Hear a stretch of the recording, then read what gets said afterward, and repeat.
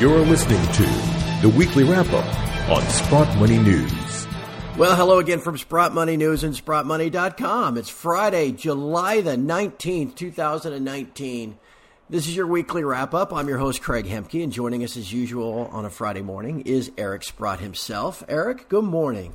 Hey, Craig, good morning. What a wild, wonderful week we had, and I'm sure we'll have lots of interesting things to chat about. No doubt about that, my friend. Hey, every week it seems like here in the summertime I lead off telling everybody about either the deals page at Sprott Money or the Sprott Super Summer Sale, which it ends in like 12 days. So people need to take advantage of this, and they should have taken advantage of it last week, Eric, because silver now is over $1 higher than it was last Friday. So there's still time, though. The Sprott Super Summer Sale goes on till July 31st. You can go to SprottMoney.com and check us out, or you can call us up at 888-861-0775. Eric, over $1 in silver, $27 more in gold, making new highs, going all the way back to May of 2013. How do you feel here on Friday, the 19th of July? Well, it's very exciting. As I kind of warned on the broadcast last week, I warned our listeners that I might buy all the silver that Sprott Money had in inventory. Well, you know, I bought the equivalent of what they had in inventory, but I did buy it through a different physical route. Put in about $10 million into silver in the week. Obviously, silver wants to go here. The setup on the CME is incredible. I mean, people are short. The bankers are short almost 1.2 billion ounces of silver, and you know what? The world wants to own silver. And I used the analogy, I think it was last week, that if the bank from, was it Hungary or Poland, that bought the 100 tons of gold had put their money in silver, there'd be no silver. And it just, the reason I say it, it's so easy. You know, what's $15 billion in this day and age to clean out all the inventory? So we got a wonderful setup with all the shorts in silver. We got a wonderful setup with all the shorts in gold. They continue to sell these two metals short to try to limit the rise in the price, and yet we see physical volumes pouring into the ETFs. You just mentioned to me off phone here that 11 tons came into the GLD yesterday. Well, you know, you can't do 11 tons for 250 trading days a year. You'd be buying every ounce of gold ever produced. Yeah. And it's not just the GLD. I mean, there's ETFs over in Europe that are hot too, and in Asia. So, I mean, it's a worldwide thing. We all kind of know that more and more experts are going to the reasoning behind gold's move. The latest person was Ray Dalio, who said, "Oh, it's so obvious that we're going to go to negative interest rates here. What do you get on? We're going to have a paradigm shift." That's an important word. We're going to have a paradigm shift, where what worked before doesn't work, and new things will work. And the new thing that he pointed out was a gold trade. And, you know, people suggest, well, have 10% of your money in gold. Well, you know what? Gold and gold shares represent about 0.5% of people's portfolios. And, you know, how do you get to 10? Right. I mean, it's impossible. Like, you know, it's almost like the price has to go up 20 times to get to 10%. And we seem to be on that kind of a drive where we had this huge breakout. The gentleman who kind of tipped me off to things at the end of May when he said, you know, it's going to 1450 in 5 to 7 weeks, and it almost did exactly. I think it went to 1443. He's now coming out and suggesting a target of 1750.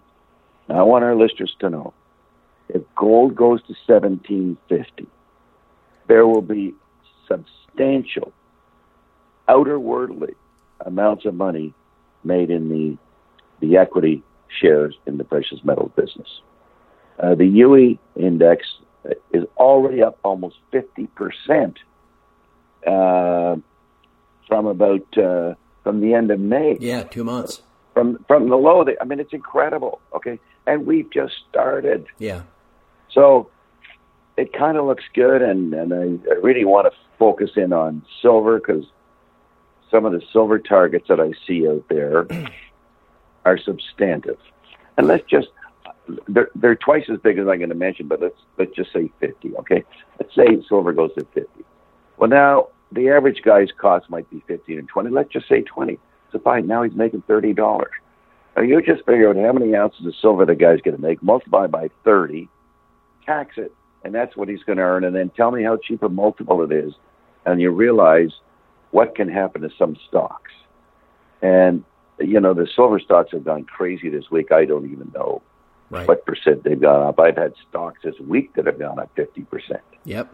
So there's so much more to happen there. We've just started on silver. I mean, it's going to be very exciting going forward here. And I've been very active in the silver space this week and last week. A couple of them have been announced. One was announced yesterday about some discovery metals. There's other ones I'm working on that there's probably something happening, but it hasn't been completed yet. And I'm making a transition from, let's say, a high quality gold stock to lesser known silver and gold names, and particularly gold names where the leverage is incredible. Eric, how far, it's hard to speak in generalities, but some of the exploration companies are still they're just kind of going sideways. The stuff down in the Pilbara hasn't really bounced back yet. In general, what kind of market participation, what kind of price rise do you think, really sets off a scramble where people are just looking for anything? Not going to be far from here. We're testing the recovery highs that we've had here, okay? And in fact, we might have gone through them yesterday. I haven't even had it. I'm not in my office. I haven't had a chance to check the exact, whether we were $2 higher. I think we had a record closing high for this year. But it's not going to take much more. I mean, if people see gold going to 1,500, look at the bottom to 1,050. We're at 1,500. We're in a bull market. We're in a bull market in the equities. When stocks go up 20%, it's a bull market. The UE index is up 50. And I am looking for small cap names. I'll give you an example of a name. I won't mention the name, but the stock was trading at $350 in 2011, which was the high for the price of gold, and also the high in Canadian dollars, the Canadian company. And the Canadian dollar price of gold at the high was $18.80. And the price today is $18.80. And this company is trading at 1/17th of its high. 1/17th of its high.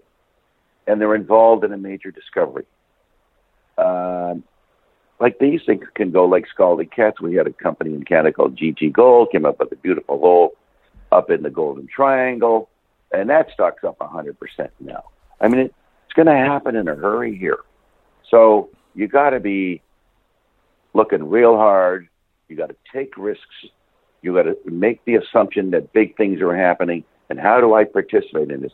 Can I buy silver in the ground for 10 cents? Can I buy gold in the ground for like $25? That sort of thing, because anybody who's got any gold in the ground, when gold gets to some of these targets like 2,000, every ounce anybody has in the ground will be economic. So that's what I've been spending a lot of my time doing here in these last few weeks.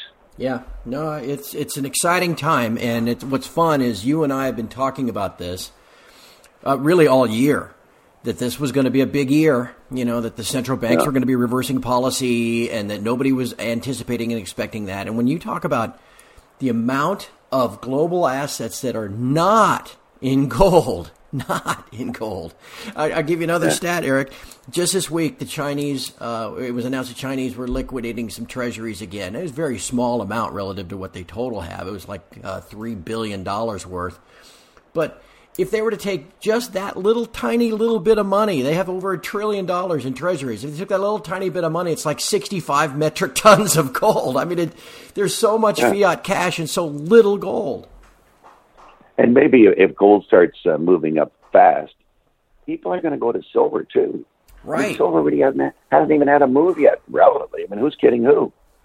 And the data we're seeing on physical silver removal and the short position, the COMEX is just screaming at you that man, this thing can really get going here in a big hurry. I know, Eric, there's a whole list of questions from folks that have sent in this week. And again, I really appreciate all the questions that get sent in from all of our listeners. And we just have, our time is limited each week normally, and so we can't get to all of them. And we'll try to get to most of these today. But Eric, before we go there, I know there are a couple of equities you wanted to discuss directly. Tudor, maybe, and RNX, maybe a little Wallbridge. Why don't you hit us with what you're looking at there? Sure. Well, it was announced that I made a further private investment into Tudor at 45 cents a share, by the way. The stock closed yesterday at 39, I believe, in Canada. It's in the Golden Triangle. It's drilling a monster play, just like the GT Gold play. The last hole they announced, which was last year, was 563 meters of 1.08 gold. It's in a perfect logistical place to develop it. The market cap of the company's like under 50 million, I think, and yet what we're shooting for is to find the 10 or 20 million ounce discovery. So you're paying nothing for this discovery. So that's the sort of play that I like. Where, man, if the price of gold goes to 1,700 or 2,000, these plays will look so economically viable. And the stock will go up so much. And the analogy I used is Seabridge back in 2000. I remember buying it at $1, and their theory was, well, we're going to buy ore bodies that will work at $400. The price was $250. Well, of course, the price goes to $1,900, and Seabridge went from $1 to $35. That is what we're looking for. $1 to $35 set you up for life. Yeah. And that's what it's all about. How about now? I should mention. RNC had an announcement that Mark Selby was leaving the company. I don't know the reasoning for it. I presume I might hear something about that this week. It was just announced overnight last night. It was a little critical of Mark for putting the company back into a debt position by buying the mill in Australia. Paul Hewitt will be taking over. He's a veteran mining guy, so. A gold mining guy, which Mark was not a gold mining guy. So hopefully, the stock's been very quiet here relative to everything else, of course. So hopefully this can restart that. In the case of Wallbridge, a company called Balmoral that basically owns all the land around them announced that, we're going to drill just on the border of where Wallbridge is drilling, because we see this formation going on to our property. And that's interesting in the sense that if it does go onto their property, it sort of confirms that, okay, we might have a 2.5 kilometer long property here. Now, you start putting 2.5 kilometers and you've got depths of 600 meters, you've got widths of who knows what the widths are, but man, you can get some big resources here very, very quickly. So we'll stand by on that one. In terms of, I know there was some questions about the Golden Triangle. That was one of the questions. Northwestern BC, and I'm in a company called Garibaldi. We used to talk about it. I know that they're drilling, hoping that they'll have some results posted here soon. The stock's telling you that they've been successful in the drilling there, and the whole area you're just elephant hunting in the Golden Triangle. That's where the GTT Gold announcement was earlier this week. The stock was up 100% this year. That's where Tudor is. That's where Seabridge is. That's where Pretium is. Eskay Creek was there. So it's a wonderful area to make major discoveries. I also had a couple questions this week, Eric, about some of the streaming companies. Mavericks, Metalla Royalty. Do you ever invest in streaming companies? What do you think about those? Well, I haven't. And I'm not so sure that is not where I put my money today, because, for those guys, because their cost of the ore is so low, they're a little bit like Kirkland that way, where, your cost of production is essentially, let's say, the $400 you advanced against the gold purchase. So you're already making $1,000 at $1,400. When it goes to $1,600, you're making an extra 20%. Well, there's lots of mining companies whose costs are $1,200. Right. And when it goes to $1,600, they double their earnings. That's the sort of company I'm more interested in owning. So I haven't, and they've been great plays for sure, and I think they're very interesting. but they're not situations that I follow very closely.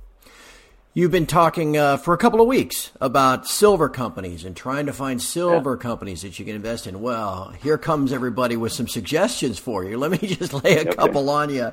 And you tell me if any of these four are anything you know about. Levon or Levon, Exelon, a company called Exelon, Silver One, or Alexco. Yeah.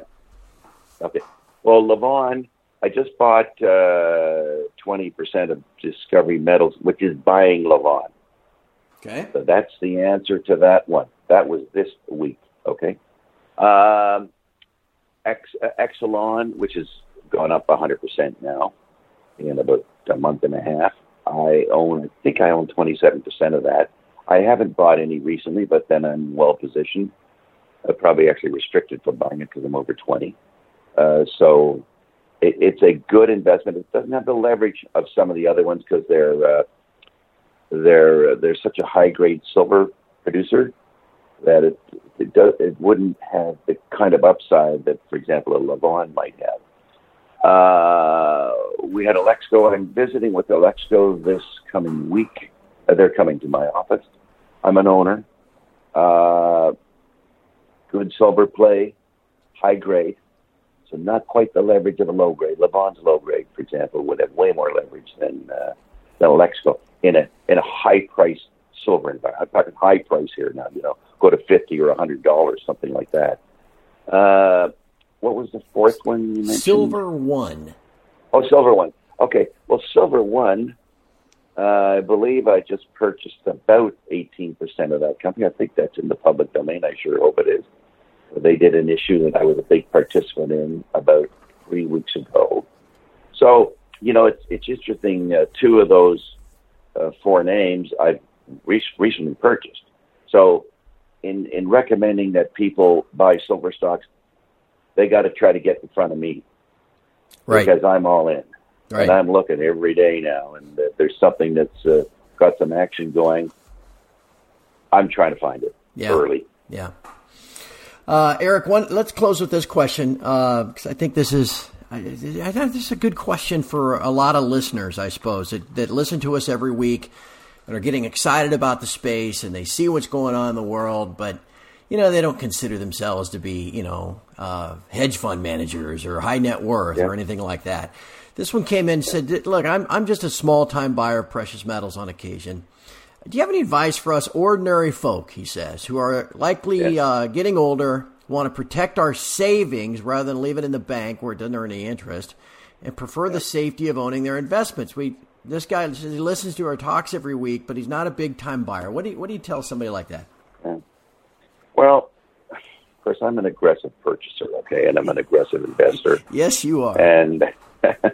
And I kind of preach that everything's about risk reward, and if you won't take any risk, you won't get a reward.